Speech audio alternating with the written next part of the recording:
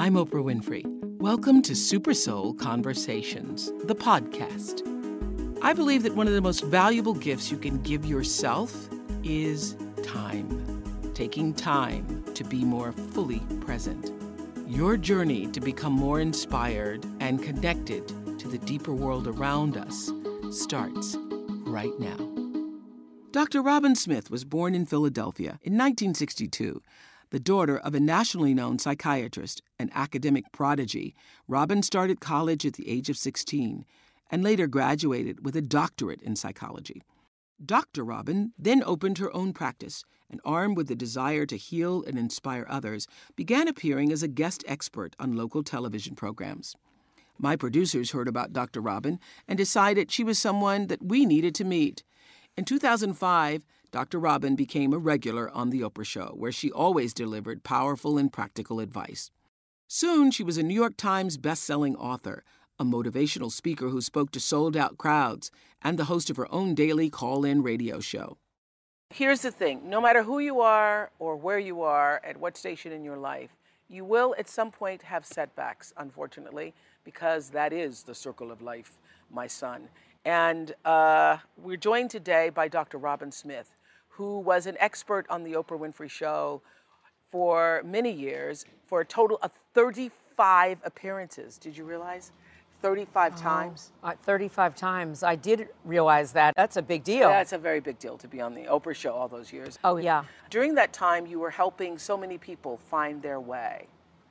And in the past 4 years, it's been 4 years since we saw each other. And in those 4 years, a lot has happened.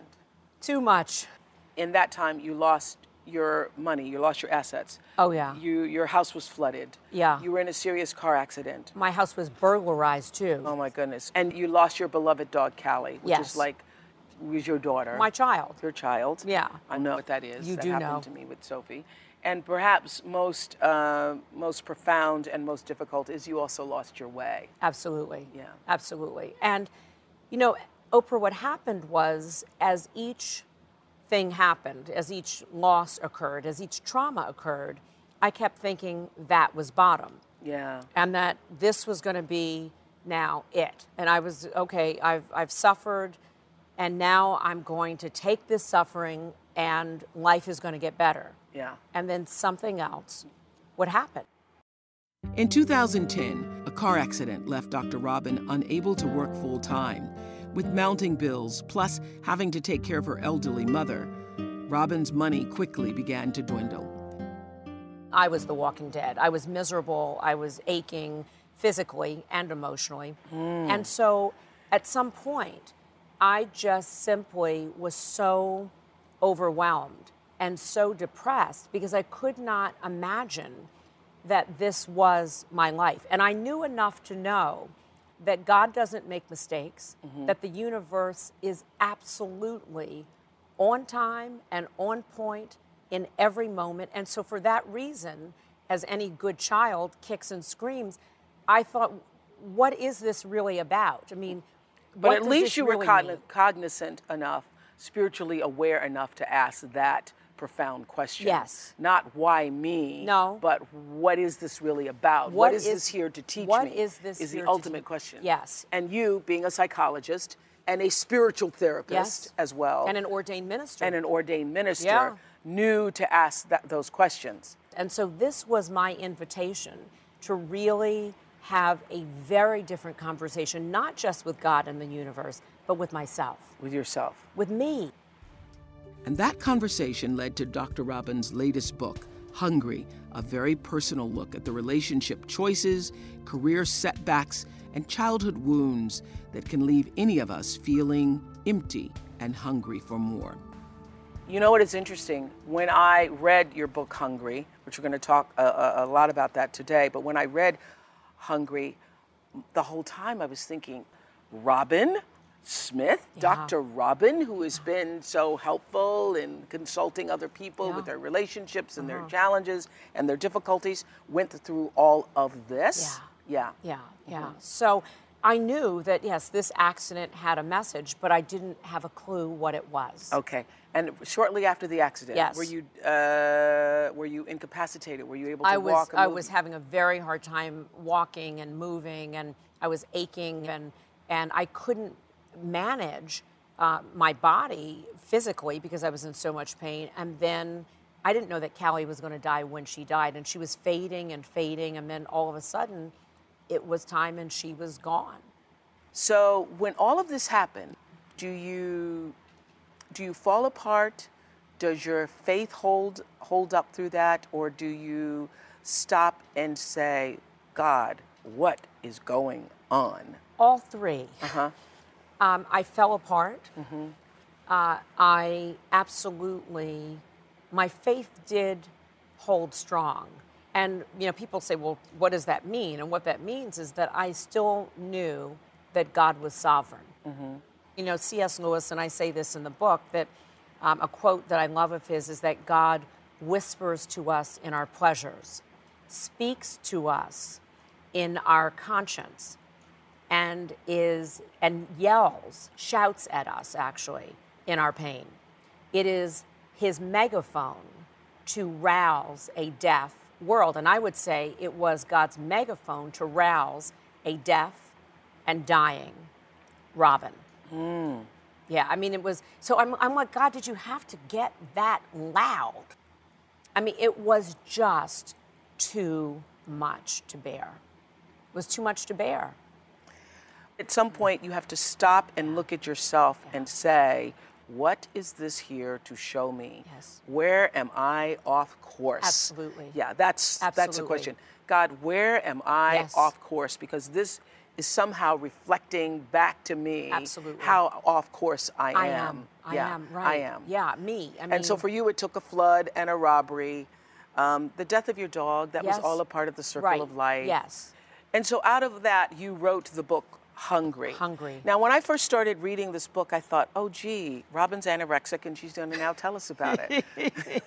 Because you said she's told me her business. Like, how'd she leave that out? My God, Robin's anorexic, and she's going to tell me now what she's really hungry for. Because you've been so... I haven't kept any secrets from you. No, all these years you've been so thin, and I've said, well, okay, maybe because I have the exact opposite problem. I think all skinny people are anorexic. Is that my thinking? So you're not anorexic? I'm not. Yeah. I'm not. You just have great genes. I do. My mother, my grandmother, but listen, I've got so many other issues. Please let me not have one. Yeah. I said, yeah, I'm not. But you do write in the book about something I'd never heard phrased in all of my years of talking to people and listening to other people's dysfunctional issues and stories. You write about emotional anorexia. And that I was. I did not know there was such a term. Yeah. Starving to death. Emotionally and spirit, and being in connections and relationships that were draining and depleting and destructive. I was with people where I was starving emotionally and trying to tell myself, oh, it's either me, it's my issue, and it was my issue, but not the issue I thought that it was, or maybe you're not really hungry. Maybe you want too much, Robin. When you say emotionally anorexic, explain to me what that means. What it means is someone, and in this instance me, but a person, and a lot of people are like this, who are calling themselves full off of crumbs. So you can't get full. Off of the crumbs of life, you Off mean. of the crumbs of life. You're speaking metaphorically. Yes, metaphorically. Thank you. Yes. Yeah, so that if a relationship is not enough, whether it's work or it's church. And you know you're not being fed. And you know you're not being fed. And you tell yourself the lie, that this is okay. But this is what I didn't understand, Yeah. which was so hard to comprehend. You are Dr. Robin. I know. You are Dr. Robin Smith. I am. Yes, you are. You were for years. You know this. You've helped other people figure it out for themselves. Yes. So all those years that you were on the show, Yes. counseling other people and counseling people in your private my practice, were you hungry? I was hungry. But this is what's scarier. Not only was I hungry, I didn't know it. And this is why when we ask, Why did all of those tragedies need to happen? Because here I had this amazing job with you, both on television and radio. And Well, let's go back to why all those things needed to happen, because, you know, your life is a metaphor for all of our lives, Yes. and I want people to understand that no experience is wasted. none. And when None. horrible things are happening and when wonderful things are Yes. happening, no experience None. is wasted. Absolutely. And everything in life is happening to grow you up. Absolutely. To fill you up, to grow you Absolutely. up, to help you to become more of who you were created to be. Yes. We And agree on with absolutely. that. And you knew that. and I knew that. That's And- why you didn't. That's why you're still here. That's why I'm still here. Because if you didn't know that, then that could take you out. It was. By the flood, you it- just say, "I give." I give. Yeah. I mean, really, uncle. Yeah, but you did know that. I did know it. I mean, I did know it. And it's interesting when you talk about what fills us. Yes. You know, what adulthood really is, Oprah, and I did say this many times on your show, adulthood is to finish the unfinished business of childhood. Absolutely. And so all those things that happened that were bad that we just talked about in my life, where we want to say were bad, that were challenging, that were painful, and they were painful. It was my invitation. It was the invitation of the universe saying, you've got some stuff, Robin, that it's getting in the way. Okay, and so it took a flood and a car accident and your dog dying and a robbery Yes. to wake you up. Yes. But everything that is happening to wake us up. And it's because we are so loved by the universe. We are so cared for that it wouldn't want me to settle for crumbs, emotional crumbs, and call it a meal. So when you write that about being hungry, what is it you were hungry for? I was hungry for myself. I was hungry for a self that a job, a man, money, that nothing could give me and that nothing could take away. I was hungry for a self that was so intact, that was so unified, Yeah. that all of those hardships would not be able to rob me of myself. So you say in the preface that hungry is about awakening and becoming conscious about our thoughts, our feelings, and actions.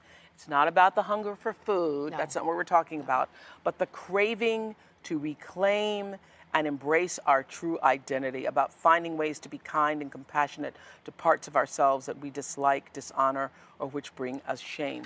Did you know that you were at such dis-ease with Yeah, yourself? Did yeah. you know that? I didn't know it the way I know it now. I knew that there were pieces of me that longed for something more. And I said, well, I'm just broken. I was broken. My spirit was broken. My money was broken. I mean, my dreams were broken. Everything was broken. And I was hungry for a life that was unbroken. Okay, so explain to me what was going on all those years you were on the show, Yeah. counseling other people. Well, it's, like driving under the influence. And so just because I could help other people, and this is one of the things that is so true, people can help other people. Yeah. Priests, they'll say to a priest, Physician, heal thyself. yeah, I mean, so Yeah. this illusion we have that healers don't need to be healed Right. themselves, Yeah. or that healers have to be fully whole Right. to be able to be helpful or useful, or that a priest who has never been married can't do good marriage therapy. It's not true.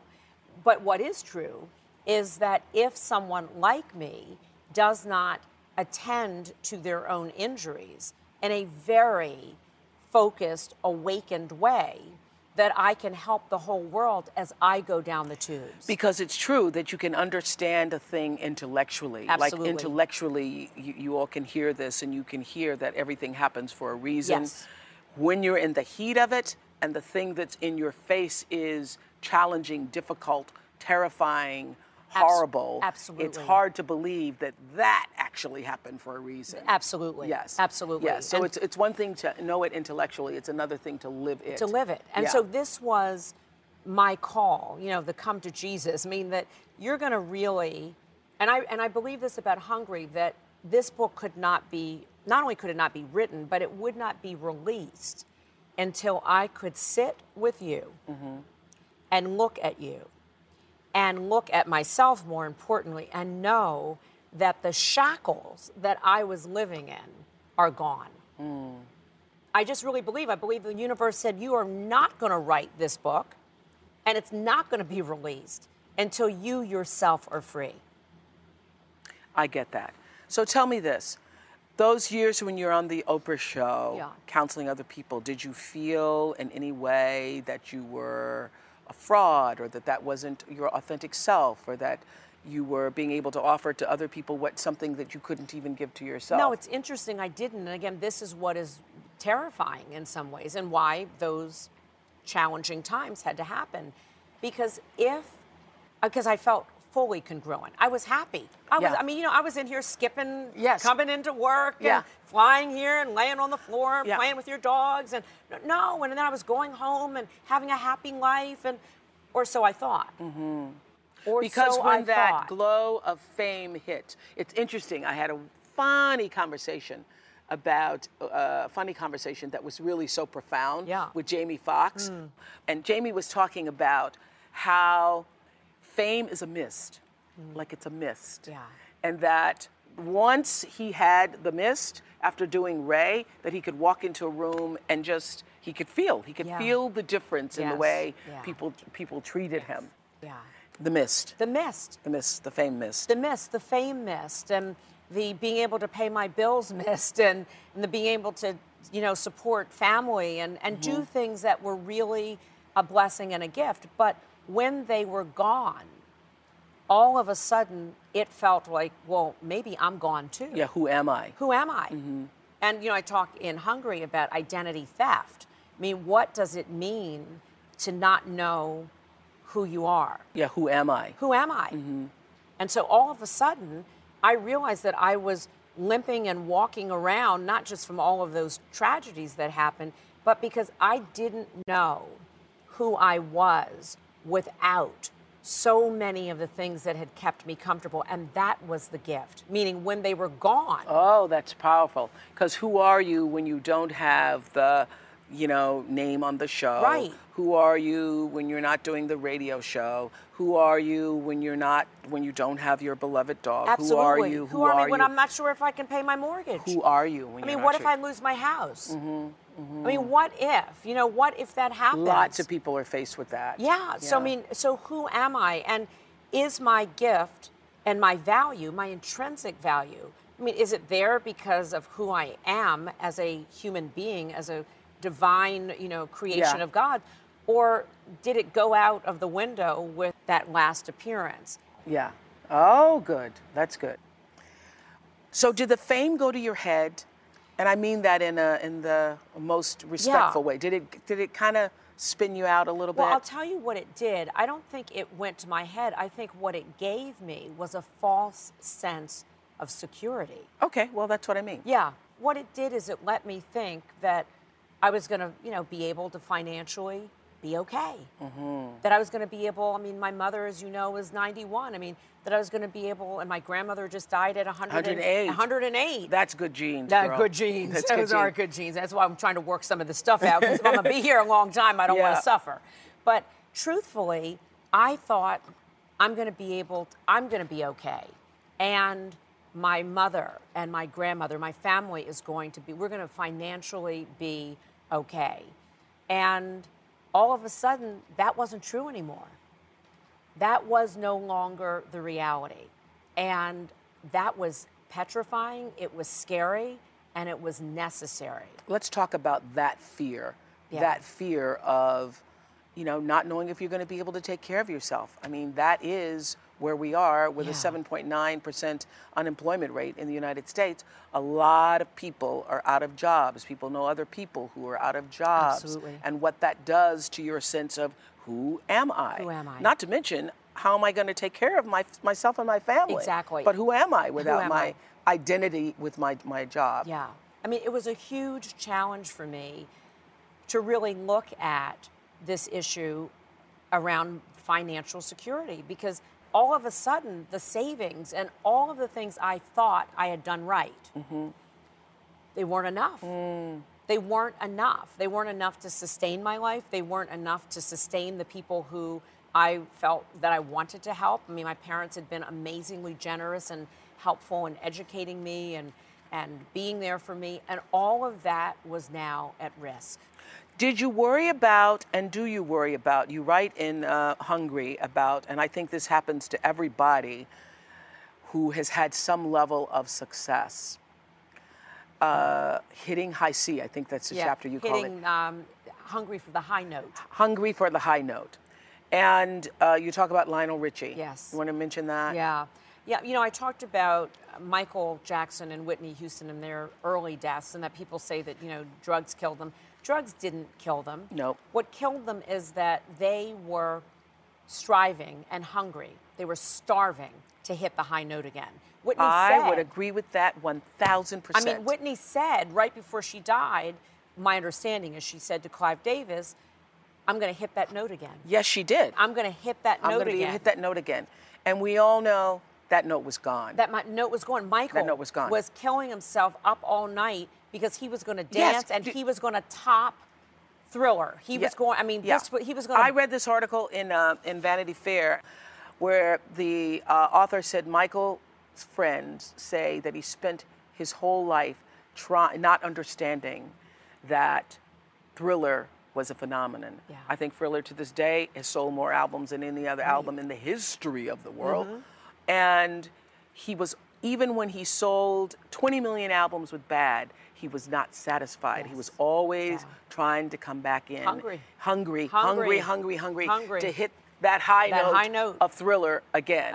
And never accepted it was a phenomenon. And do you know that really changed me reading that?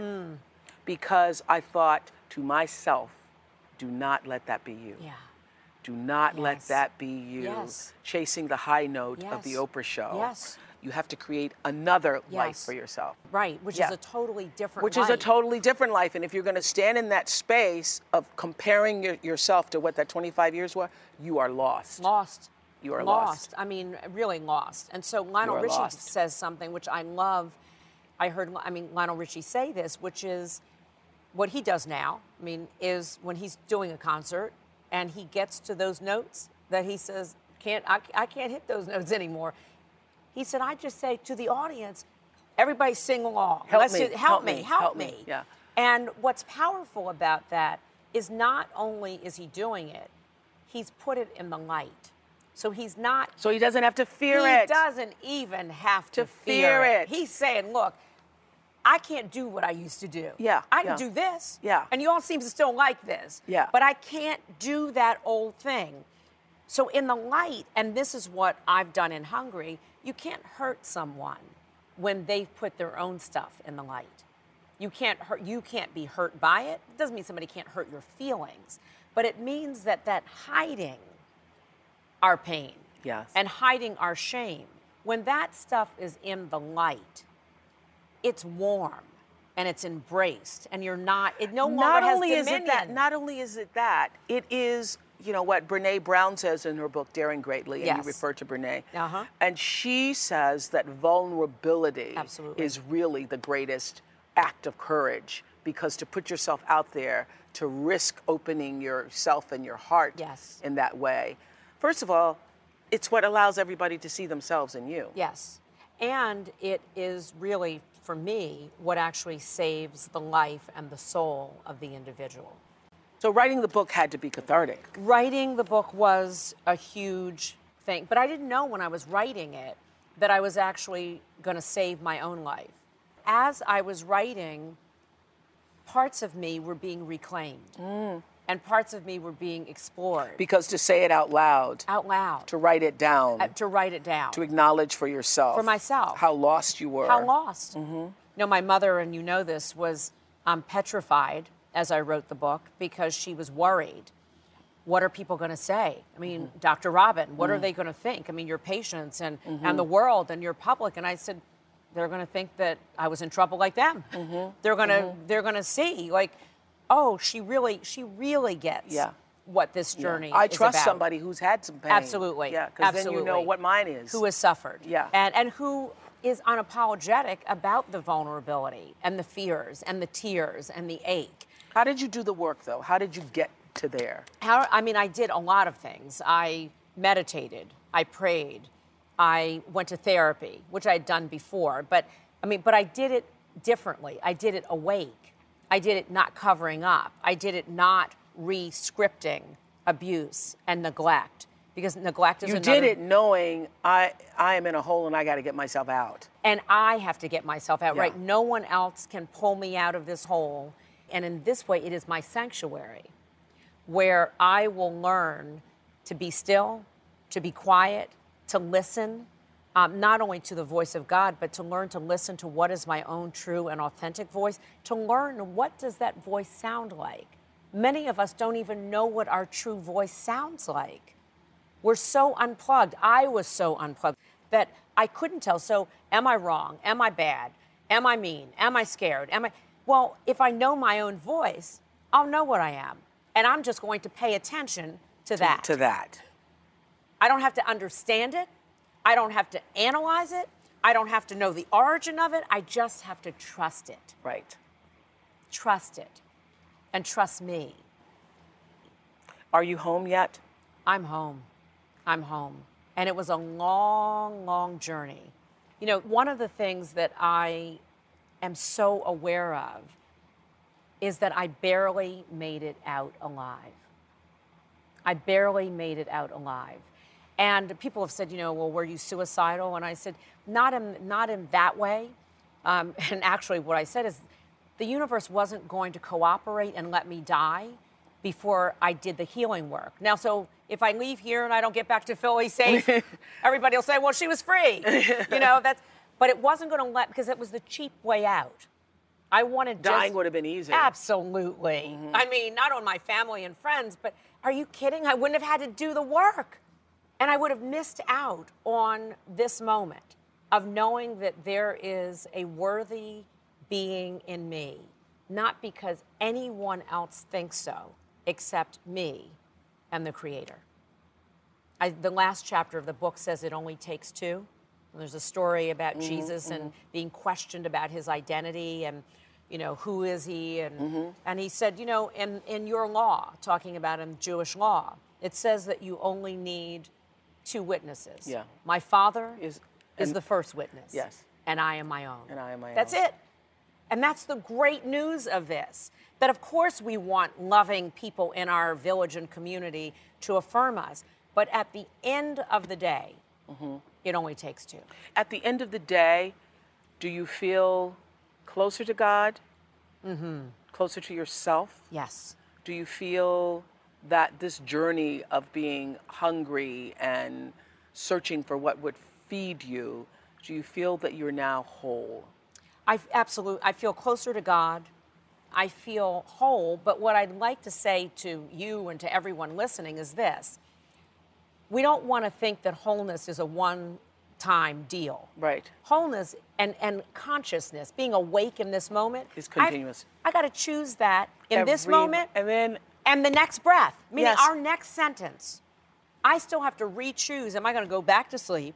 Or in the next breath, will I still be awake to myself, to nature, to creation, to God, and to you?